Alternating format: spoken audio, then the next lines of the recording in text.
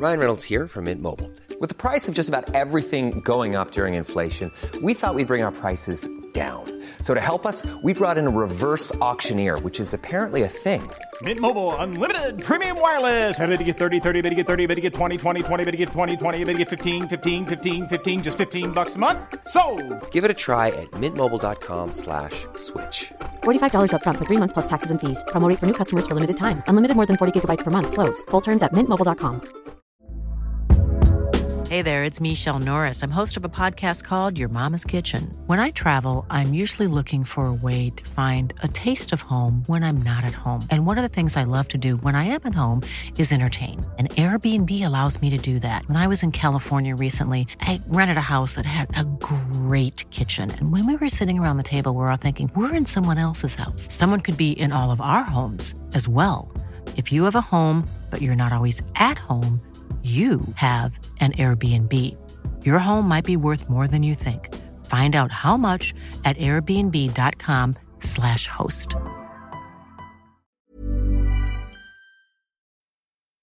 This is the book. Hopefully this should not be a surprise to you. It's called Drink, The New Science of Alcohol and Your Health by Professor David Nutt, who was a kind of lead expert for drugs and alcohol back in the 2000s. We were working on trying to get him onto the podcast, but this, obviously, coronavirus has changed things, and I think he's on lockdown because he's a corporate gentleman. So that hasn't been possible. Maybe in the future we'll be able to kind of get him back on board, but it's just me for this evening. And I wanted to talk about alcohol because it's a key factor in mental health. I think it's one of the things that people find quite difficult to talk about. And I think it's something that is problems with alcohol or problem drinking is actually something that's really normalized in our society, which makes it difficult to address, because if an issue arises, if you say to someone, do you have a problem drinking, then either they get defensive or it's very, very, very easy to dismiss it as just part of the culture. So I spent some time working in the city. I wasn't a trainee when I was doing my training in psychology, but I was in the city. So grew very familiar with finance and like media marketing and banks and law firms, and the kind of the culture there being kind of work hard, play hard, but also a really strong drinking culture. Also, of course, there was an enormous amount of stress and people would self-medicate with drugs and alcohol. At the time, at least, there was still a culture of client entertainment, and it was, you would secure deals over very boozy brunches, dinners, golf weekends, this sort of thing. And I think in those sorts of situations, it's very, very easy to kind of get into a habit of drinking, relying on drinking, and having drinking minimized.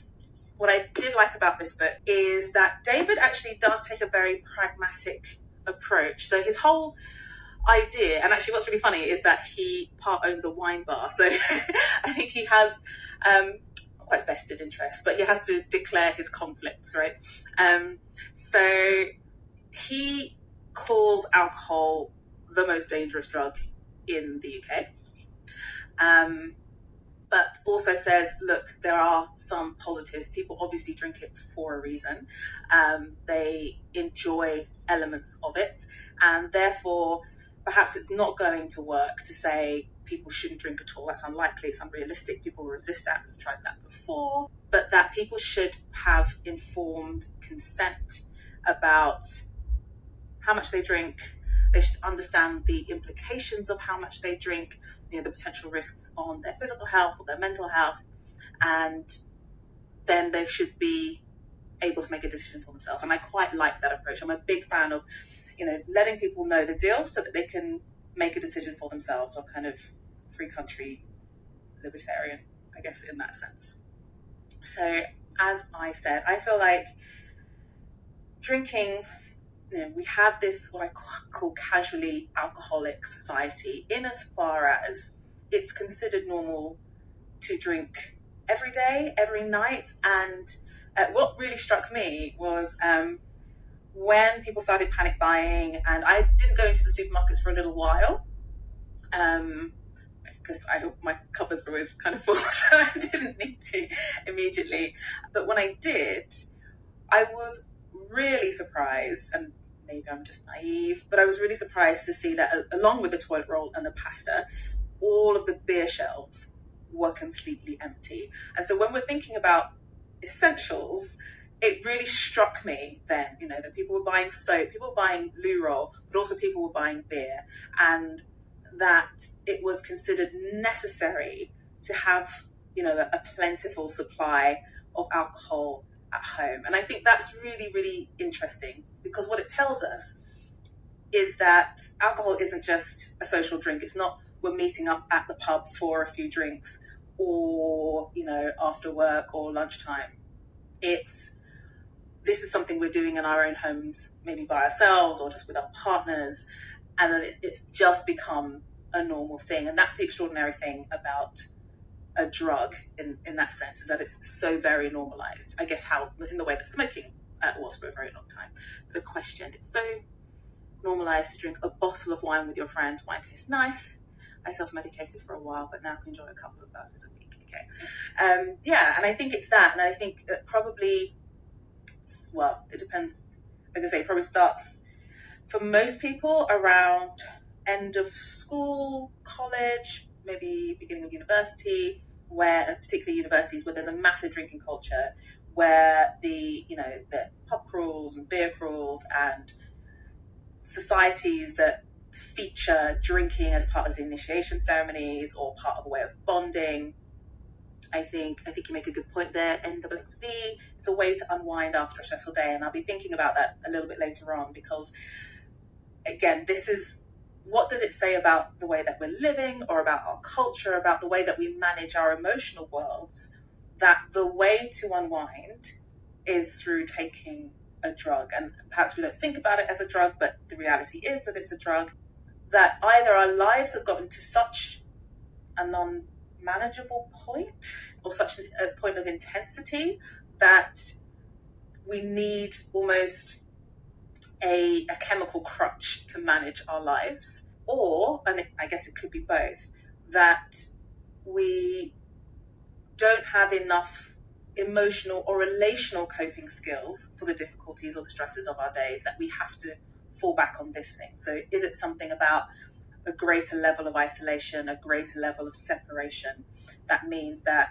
people are turning more to substances and activities, workaholism, exercise addiction, those sorts of things, that in order to manage and in order to cope? Sorry, I'm going to grab a couple of your questions. Most of the parents I know, including me, wanted to have some in the cupboards to cope with having kids at home for a long period of time. I think that's a really interesting point.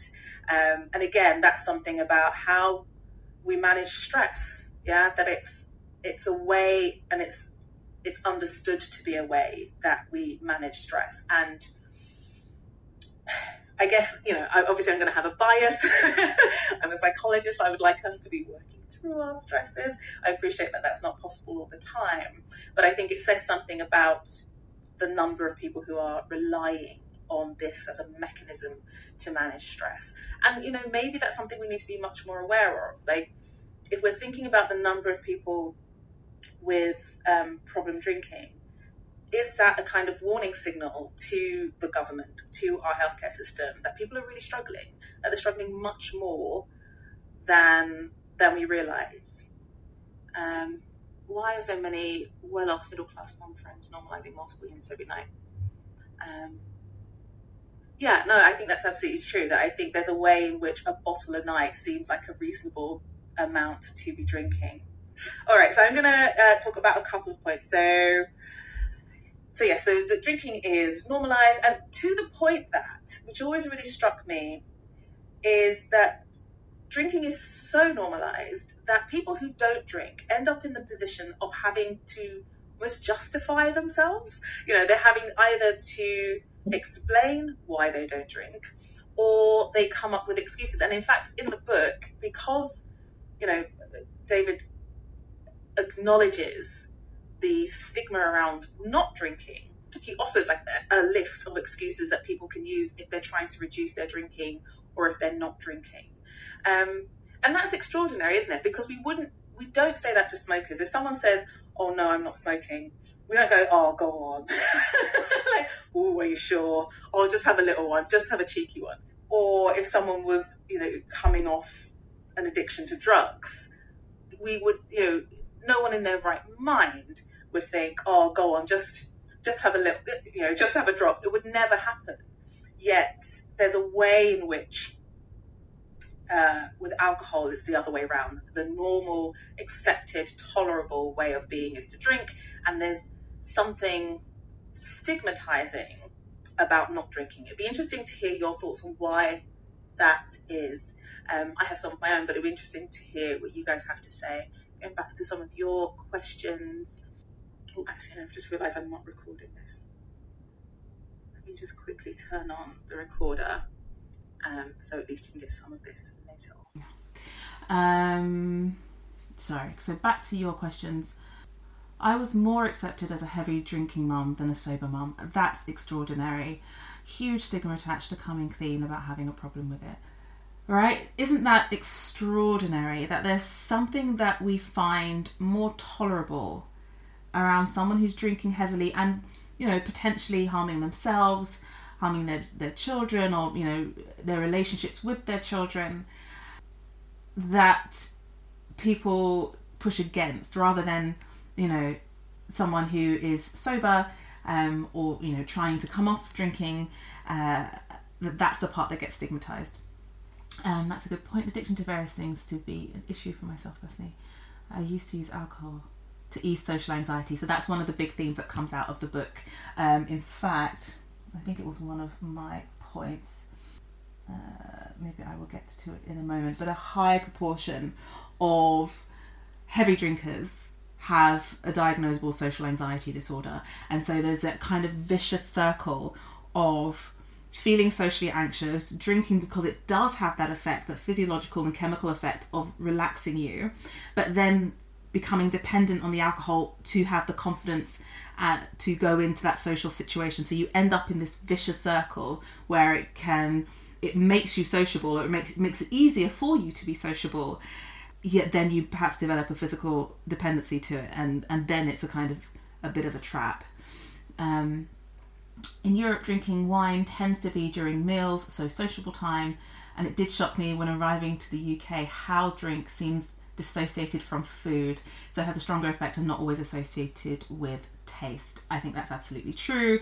Often in the UK, it's actually about how much of a disgusting mix of drinks you can consume and survive. It's very much about a kind of machismo, and I think sometimes that goes for women as well. It's not just kind of the men's approach. I certainly remember that sense as a teenager about, going toe to toe with the boys and being able, that there was something, we had the kind of ladette culture in the UK around that time, and that there was something cool about it, so I think that's absolutely true.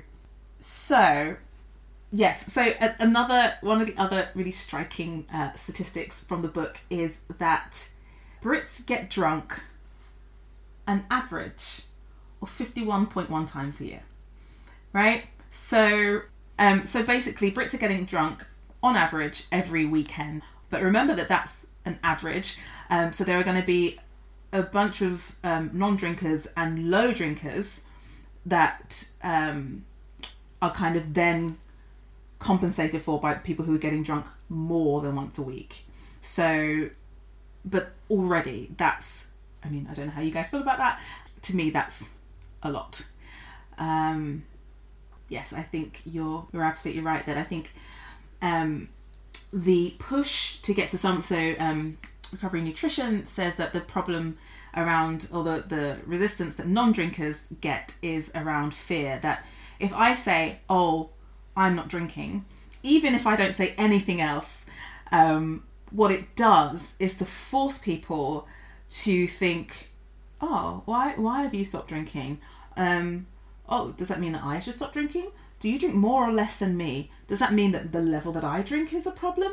And we want to avoid these difficult questions for ourselves.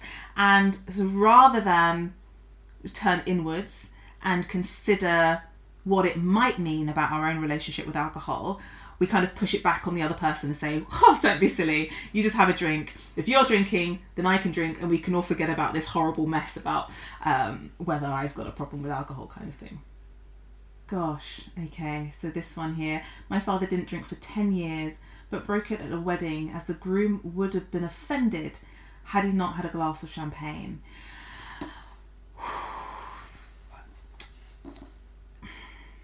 I think that's a real shame, isn't it? Because there's something in there about not respecting another person's bodily autonomy. That someone has the right to say whether or not they're going to drink. In the same way that I'm going to presume that if this person's father had said, oh, I'm a vegetarian, that the groom would have said, please, we're all eating lamb chops, you have to eat a lamb chop. Right? So there's a way that we separate drinking off as a separate thing that is good, that is to be encouraged, that is social, and that everything else, anything that differs from that or defers from that, is wrong. That makes me quite sad, actually. All right. So someone says, I don't drink, and in my experience, I may get some curious glances as to why I don't drink. The only ones that pressurise me into drinking are the ones that have a problem with their own drinking. Yes, absolutely. I think would probably be my guess. I'm at uni, so someone else. I'm at uni and don't drink. The stigma is everywhere, especially in the UK. Drinking culture is parasitically attached to the uni lifestyle, and I think that's true. And I think in the book he mentions a particular group who is like a social members club who specialise in binge drinking weekends and really trying to, I guess, help people understand that they don't need that, helping students to understand the dangers of that, and again helping people drink within healthy. Well, he says that the World Health Organization says that there is no safe level of drinking, particularly in terms of alcohol being a carcinogen, but where I guess there's a closer balance between the costs and the benefits. I think 12 of those 51 days are over the festive period. Yes, probably. It was part of my boyfriend's persona that he was always up for a laugh and a drink. He found it difficult to stop and keep that persona. And again, that's a really poignant one, isn't it? That close link that can emerge between being the life and soul of the party, being fun. I've spoken to people about, they want to be on form. They want to be, fun. They don't want to be boring. They don't want to be the one in the corner being quiet. And that the social pressure to perform, to be entertaining, to be fun, can be enough. And we can understand why it would be enough, because particularly for adolescents, and remember your adolescence goes up into your mid-20s, that there is a huge biological drive for acceptance, to be part of a group, to be thought well of, to not be the odd one out. And so that we would think that teenagers, adolescents, young adults are particularly vulnerable to anything that risks putting them on the outside, being an outsider, being different, being the odd one out. And if we have a really powerful drinking culture during that period of time, as we do at universities, at colleges, then that would be one of the reasons that we kind of increase our risk of kind of falling into a drinking trap. So someone says, it makes me so sad that so much low self-esteem is associated with needing a drink to feel confident. I would love everyone to know that you can have fun with or without a drink. Don't let it define you. Yes, I think that's absolutely true. And thank you for that. So I've spoken about the trap of social anxiety and drinking. What I've really, how much I love a bit of brain chat, is where he starts talking about the actual physiological effects of alcohol in the brain. And really, alcohol affects all of our main neurotransmitters, serotonin, which is associated with mood, dopamine, which is associated with reward, GABA, which is calming and soothing, as well as affecting the relationship. I should have had my brain with me, but it's in the other room. That connectivity between the PFC, the front part of the brain, which is responsible for decision making, judgment, your evaluation of risk, those sorts of things, and the emotional parts of the brain. And so that's the reason that when you drink, you lose your sense of judgment, you lose your sense of being able to make a valid risk assessment. And that's why you do stupid stuff when you're drunk. This is why you do stuff that you would never dream of doing sober. It's why you do things that make you cringe and really embarrassed to think about afterwards. It's why there are so many, I think it's called balconing. So people getting very drunk on holiday, often on holiday, like coastal holidays in Spain, and then climbing over balconies because they're unable to judge the risk, that their capacity to think, this is really dangerous, my balance is shot, I could die, that goes out of the way. And what alcohol does is to reduce your capacity for fear. And so you feel fearless and your judgment is shot to pieces. And that's what makes, one of the reasons that makes alcohol so very dangerous. One size fits all seemed like a good idea for clothes. Nice dress. It's a t-shirt. Until you tried it on. Same goes for your healthcare. That's why United Healthcare offers a variety of flexible, budget-friendly coverage for medical, vision, dental, and more. So whether you're between jobs, coming off a parent's plan, or even missed open enrollment, you can find the plan that fits you best. Find out more about United Healthcare coverage at uh1.com. That's uh1.com. Hey there, it's Michelle Norris. I'm host of a podcast called Your Mama's Kitchen. When I travel, I'm usually looking for a way to find a taste of home when I'm not at home. And one of the things I love to do when I am at home is entertain. And Airbnb allows me to do that. When I was in California recently, I rented a house that had a great kitchen. And when we were sitting around the table, we were all thinking, we're in someone else's house. Someone could be in all of our homes as well.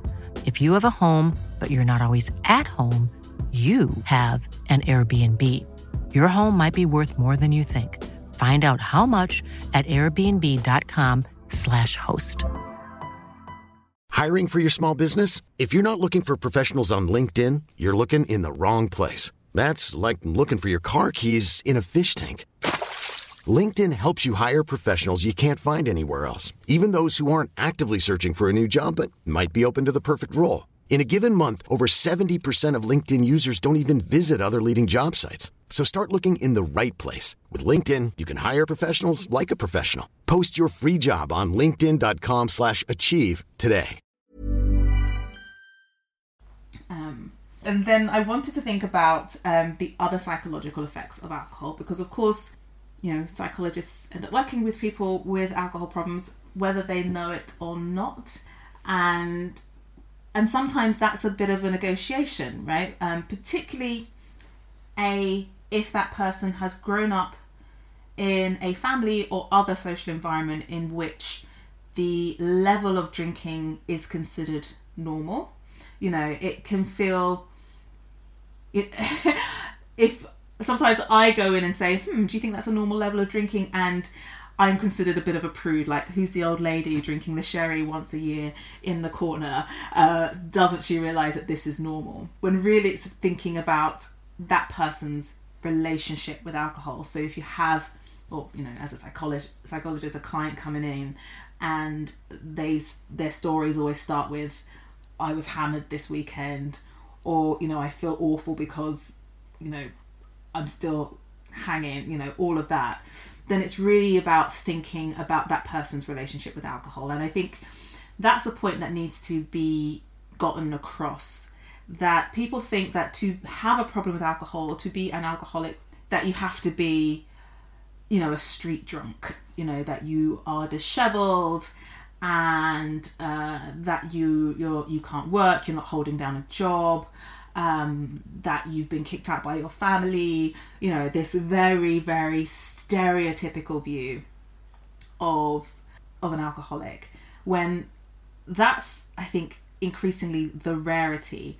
So what's more common is the person who comes home from work and needs a drink, you know, that they can't really settle unless they've had half a bottle of wine, and then they're okay.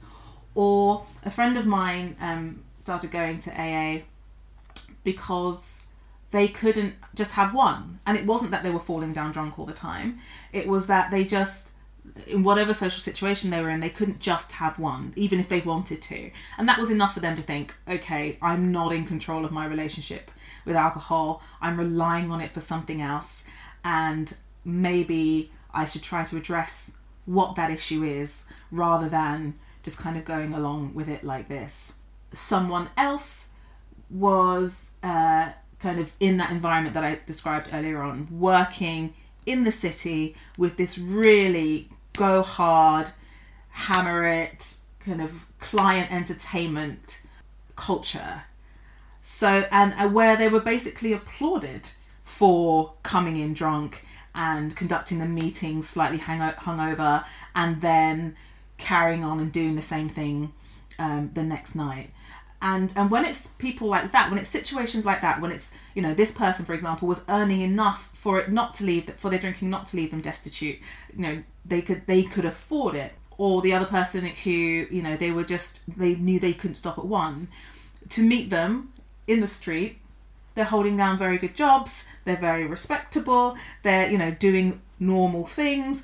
And it's not that stereotypical view of someone who has a problem with alcohol. And I think that the mischaracterization of what it means to be an alcoholic or to have a problem with alcohol means that lots of people who do have a problem with alcohol don't see it in themselves, or they say, oh, I'm not this, I'm not that person, I'm not that stereotype, so it can't possibly be about me, that can't be a problem that I need to think about. And what that does is just prolong things. It means that they have longer and longer for that relationship with alcohol to become entrenched, for it to become the norm, which will make it harder to kind of right the ship, like turn things around as and when they do get to the point of thinking, actually, I think this has probably gone on a bit too long.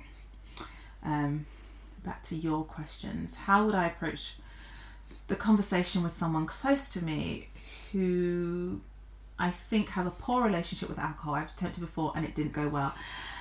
That's really, really tough for the kind of the reasons that I just mentioned. And of course, because people don't like to think that they're not in control of themselves. You know, we like to think that we have finite control of ourselves, that we could stop if we wanted to.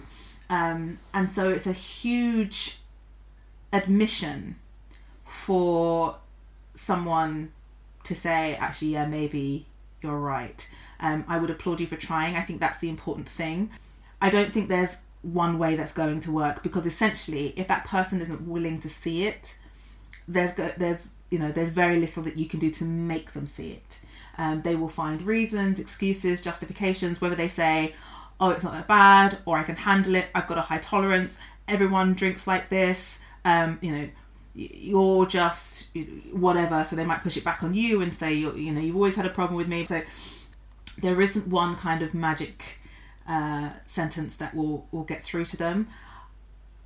I would probably stick with just voicing concern, like, I'm worried about you. I wonder if you're worried about you as well. Always trying to convey it without judgment, because judgment will just shut people down. It will make them defensive. And really express it in form of your concern. So not as a criticism like, oh, you're drunk again, or did you see, well, I'm not suggesting that's what you did, but, not expressing it as a criticism, because that will shut that person down and potentially lead them into a kind of defiant drinking binge, like, I'll show you. But to express it as a non-judgmental concern, I've noticed that, and I'm concerned that. And, ask them the question, are you worried about how much you drink? What's very telling is that often people will say, I wonder if I've got a problem with alcohol. And what's real is that people who don't have a problem with alcohol rarely think that they've got, they rarely ask themselves the question, have I got a problem with alcohol? So if you are out there and you are thinking, how do I know if I have a problem with alcohol? The fact that you're asking yourself that question is relevant and probably worth going towards support services, and asking them, because if support services will say, tell me about your drinking. Okay, this is what we think. So yes, I would approach it non-judgmentally, very, very gently. If that person becomes hostile, step back, because you probably don't want them to really push away from you. And then perhaps try it again a bit later on. And I think sometimes the best that you can hope for is that if you've done it gently and kindly enough, even if they reject you in the beginning, at the point when they are willing to come round, they will remember that you noticed, they will remember that you cared, and that you will become a person who's available to them for support. And I think it's the same, slightly an aside, but a slight concern of mine is when people are very, very underweight from eating disorders and nobody says anything to them because they think, I don't want to upset them, or I don't want to make them self-conscious. But actually sometimes what can happen is that if nobody says anything, there's no reality check, and the person carries on thinking, well, I must be fine because no one's raised any concerns. So I know it's incredibly difficult with these kinds of issues, but at least flagging it once, look, I'm concerned about this,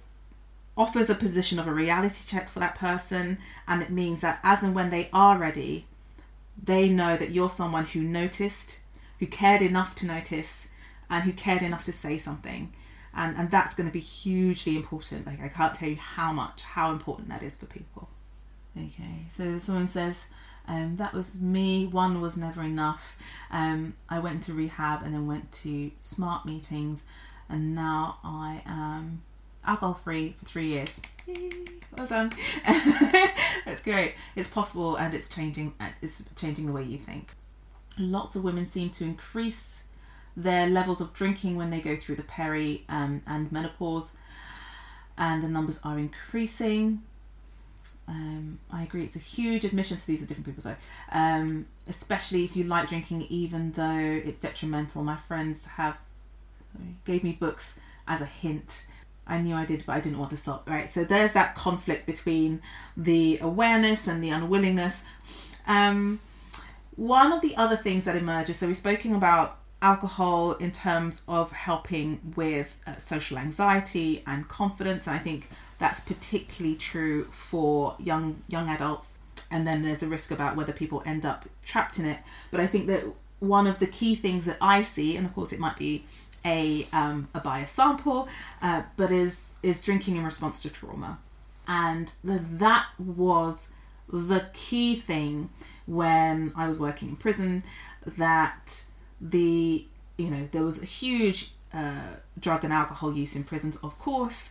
And when you ask people when you started drinking or why do you drink, the answer is invariably to stop the thoughts or to stop the feelings. And so that's one of the effects of alcohol, of course, that separation that we said between the prefrontal cortex, the kind of thinking higher part of the brain, and the emotional part of the brain, and it causes this kind of functional disconnection, and you don't have to remember those things anymore, or you don't have to think about those things anymore. You don't feel guilty anymore.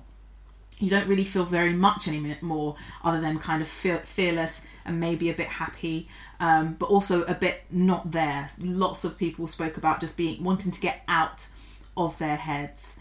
And so I would wonder, and I don't know the stats on this would just be kind of, what's the word? Kind of speculation. I would wonder how many drink because of some unresolved trauma, or some event that they have felt unable to think about or talk about or feel huge shame around.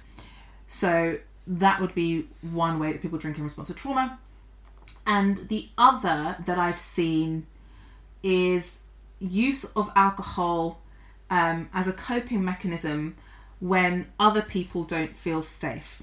And what I mean by that is that sometimes if you've been harmed, and it might be that it's been, difficult relationships with parents, or that you've just felt kind of different from your family, or a very serious rejection early on in life, something that creates a sense that other people are unsafe or unreliable, that risking emotional dependence becomes very, very risky, that you don't want to do it. People let you down. If you open yourself up, people can leave, or they can hurt you, they can change their mind, they can cheat on you, they can, all sorts of things. There are all sorts of ways in which other human beings are risky, dangerous, unreliable sources of love, support, care, connection. And for some people, what that does is create a kind of defense against intimacy. I don't want to be close to people. I don't want to depend on people. I don't want to rely on anyone. I don't want to need anyone but myself. I'll do it myself. I'll take care of myself. I'll be so strong, in fact, that I'll take care of all of you, but I'll never need to depend on anyone. And I often see alcohol use associated with this kind of constellation of personality traits and experiences. And that's because essentially alcohol becomes a crutch. It is a coping mechanism. If it takes away the bad feelings, if it takes away the fear, the anxiety, the guilt, then it is a coping mechanism, not a healthy one, but a coping mechanism. But it's one that you can control. And so what I've seen is people just have, people with hoards of alcohol, just so that they know that if anything happens, they'll be okay. They won't need to ask anybody for help. They'll just have a few drinks, forget about it, or just push through. And so there's a way in which the relationship for alcohol is substituted for relationships or intimacy, like real deep connected relationships with other people. Let's go back to your questions. Oh, this is going to make me cry. A good friend refused to see me until I got help, and that must have been so difficult for both of you. She stuck by me once I got to AA. I recognised how hard it was for her to say anything. So it makes a difference. Gosh, you guys, honestly. Eventually I got rock bottom, and learning CBT, self-management and recovery tools helped me with urges and triggers. Okay, so someone saying, yes, a bottle of wine a night to help me sleep after an attack. So this is what I'm saying. I'm so sorry. Yes, you're totally right about it being a coping mechanism, living and working abroad and being alone. This is so helpful. Yes, I need to read more Gabon Mate. Is there a genetic component to excess drinking, or is it growing up in an environment where it's normalised? In the book, he suggests a bit of both, that there might be a tendency, and it depends on which way it goes, that some people can drink more without feeling the effects, so they're more likely to end up as heavy drinkers. And he says to be particularly careful if you're the kind of person who feels high after they drink or very low after they drink, because what that will tend to do is to compel the person to keep drinking either for the high or to avoid the low of the withdrawal from the alcohol, so that there's the potential for a genetic vulnerability, but then it's always about the interaction between the intrinsic and the external. So a genetic vulnerability is nothing without the right environmental triggers to switch it on. So, if you grow up, it might go either way. Perhaps you don't have that genetic vulnerability or tendency, but you grow up in a house full of drinkers, or in a culture that's where there's lots of heavy drinking. The odds are going to be switched on, because in big ways we imitate behaviours that we see, irrespective of our genetic tendencies. Okay. Ooh, sorry, I keep pressing the wrong button. Yes, genetic component. Passes from men to sons. Oh, thank you. 18 to 25% genetic overlay. Science hasn't yet found this in women. Which is interesting, isn't it? About how so much of science is weighted towards male participants, and what that says and what that means for women. There are changes to that now, but still so much of recruitment for, you know, pharmaceutical intervention studies, but also psychological intervention studies, use young white men as a baseline, and so we potentially of course miss huge risks for women, or the outcomes for women of these interventions. Okay, so what else do I want to say? I think that was lots of it. Just to give you guys a heads up about, you know, we talk about alcohol being a depressant, and really what that means, and really what happens is that alcohol disrupts the serotonin system, and serotonin is our good mood hormone, and that disruption can persist if the drinking is heavy and long enough. And so really drinking needs to be assessed for much more readily, right? It needs to be something that even when you're going to the GP, if someone's going to the GP and saying, hey, I'm depressed, I think we should be doing very comprehensive assessments. I know that's not feasible for most people, but the things we absolutely should be thinking about are, you know, how are you sleeping? What are you eating ideally? But also, what are you drinking? You know, that we know that these things have profound effects. You know, what's going on for you? That I think it's a huge disservice to just say, are you depressed or not? Because what that doesn't tell us is what's contributing to that person's depression, what's created it, what's keeping it going, what's perpetuating the state that this person's found themselves in. And unless you do that, you're very unlikely to be able to give them the right support, the right treatment, the right intervention. And the risk is with things like depression and psychological concerns, people can lose hope if the first treatment doesn't work, right? So if I just say, oh, you're depressed, let's try this, and it doesn't work, then sometimes people can go away with the feeling that, oh, I'm so broken that even the treatments don't work for me. And I think that's really frightening. And I think it's very unfair. And I understand that there are limits on what services can offer, but I think we do need a much bigger investment and a much more serious attitude towards mental health, how we assess it, how we address it, how we treat it, and of course my soapbox, how we attempt to prevent it, because I don't think we attempt to prevent it enough. So I'm just going to step off my soapbox for a minute. That was a stat. 1/4 of young alcoholics have social anxiety. So there's 25% of all the people who under the age of 25 are alcoholic have an anxiety disorder. So there's this huge overlap, and what we should be doing, if we know those stats, is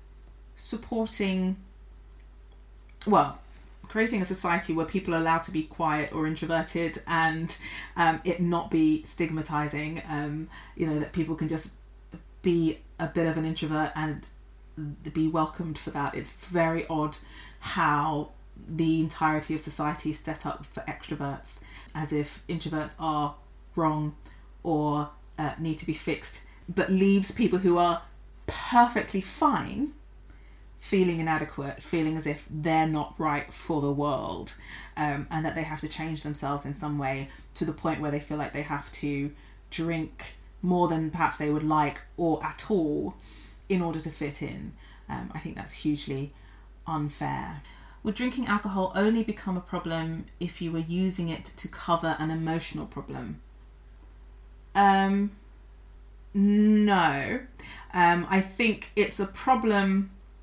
If it's a problem, right? If it, psychologically, we always think of something being a problem if it impairs your functioning, your daily living.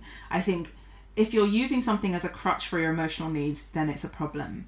If you're using something in such a way that it interferes with your relationships, then it's a problem. If you're using something to such a degree that it hurts your health, then it's a problem. I think this is what he says in the book. He says, look, here are these physical risks, that there is no safe level of alcohol, but every glass of alcohol is associated with at least a percentage risk of harm to yourself.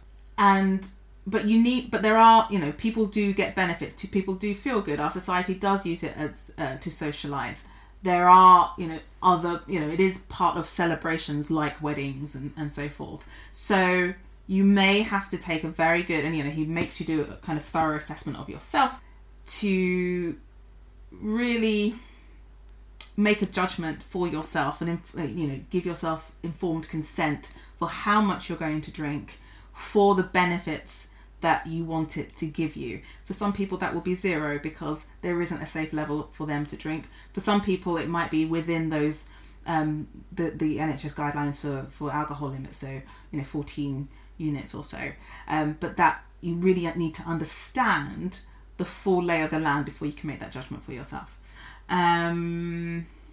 What's the book title again, please? It is called Drink with a question mark, The New Science of Alcohol and Your Health by Professor David Nutt. You use the word alcoholic. Do you think alcohol abuse disorder sounds better? I refer to myself as having been alcohol dependent for a period now. I'm fine, 3 years sober. I think that's a good point. I think it often depends on your training and where you work. I think, for example, AA tends to use the word alcoholic because it's considered kind of taking responsibility. But again, I think people are welcome to kind of self-label, to self-name as they please. So I guess I'm taking the lead from clients I've worked with who have been in AA, who have kind of worked towards using the term alcoholic as a description. But I take your point, that some people might find it quite difficult. And alcohol abuse disorder medicalizes it and says, you have an illness, and that for some people that makes it easier to tolerate. Okay, so I use that as someone else says. I use alcoholic for myself as shorthand, but don't call others use it. Okay. Yes. Oh, we are rapidly running out of time. I think that was probably all I had to say on it. Thank you for what's been a really open and generous book club. I've been really touched by so many of the things that you've said. I wasn't sure how this book would go down. I didn't know whether I would be called a prude or that I would be the person kind of pointing fingers and saying, you need to think about your drinking. I kind of am being that person, but hopefully gently and kindly and compassionately. And that really it's about creating a more open and honest conversation for us to talk about these things. It's obviously happening. There are AA groups everywhere. They are constantly in use, and that's because people are struggling with this, but people are struggling with it secretly, and perhaps it's something that we need to think about more honestly, more openly, and more compassionately. So, thank you for joining me. I will be back tomorrow with next month's book. It's an old one, so you should be able to get lots of library copies, but it is one of my favourites. So I hope you will join me for next week's book club. Stay healthy, look after yourselves, be kind to each other, and I will see you next time. All right, thanks, guys. Hey, it's Paige DeSorbo from Giggly Squad. High quality fashion without the price tag. Say hello to Quince. I'm snagging high-end essentials like cozy cashmere sweaters, sleek leather jackets, fine jewelry, and so much more. With Quince being 50 to 80% less than similar brands. And they partner with factories that prioritize safe, ethical, and responsible manufacturing. I love that. Luxury quality within reach. Go to quince.com/style to get free shipping and 365-day returns on your next order. Quince.com/style. Hey, it's Paige DeSorbo from Giggly Squad. High quality fashion without the price tag. Say hello to Quince. I'm snagging high-end essentials like cozy cashmere sweaters, sleek leather jackets, fine jewelry, and so much more. With Quince being 50 to 80% less than similar brands. And they partner with factories that prioritize safe, ethical, and responsible manufacturing. I love that. Luxury quality within reach. Go to quince.com/style to get free shipping and 365-day returns on your next order. Quince.com/style.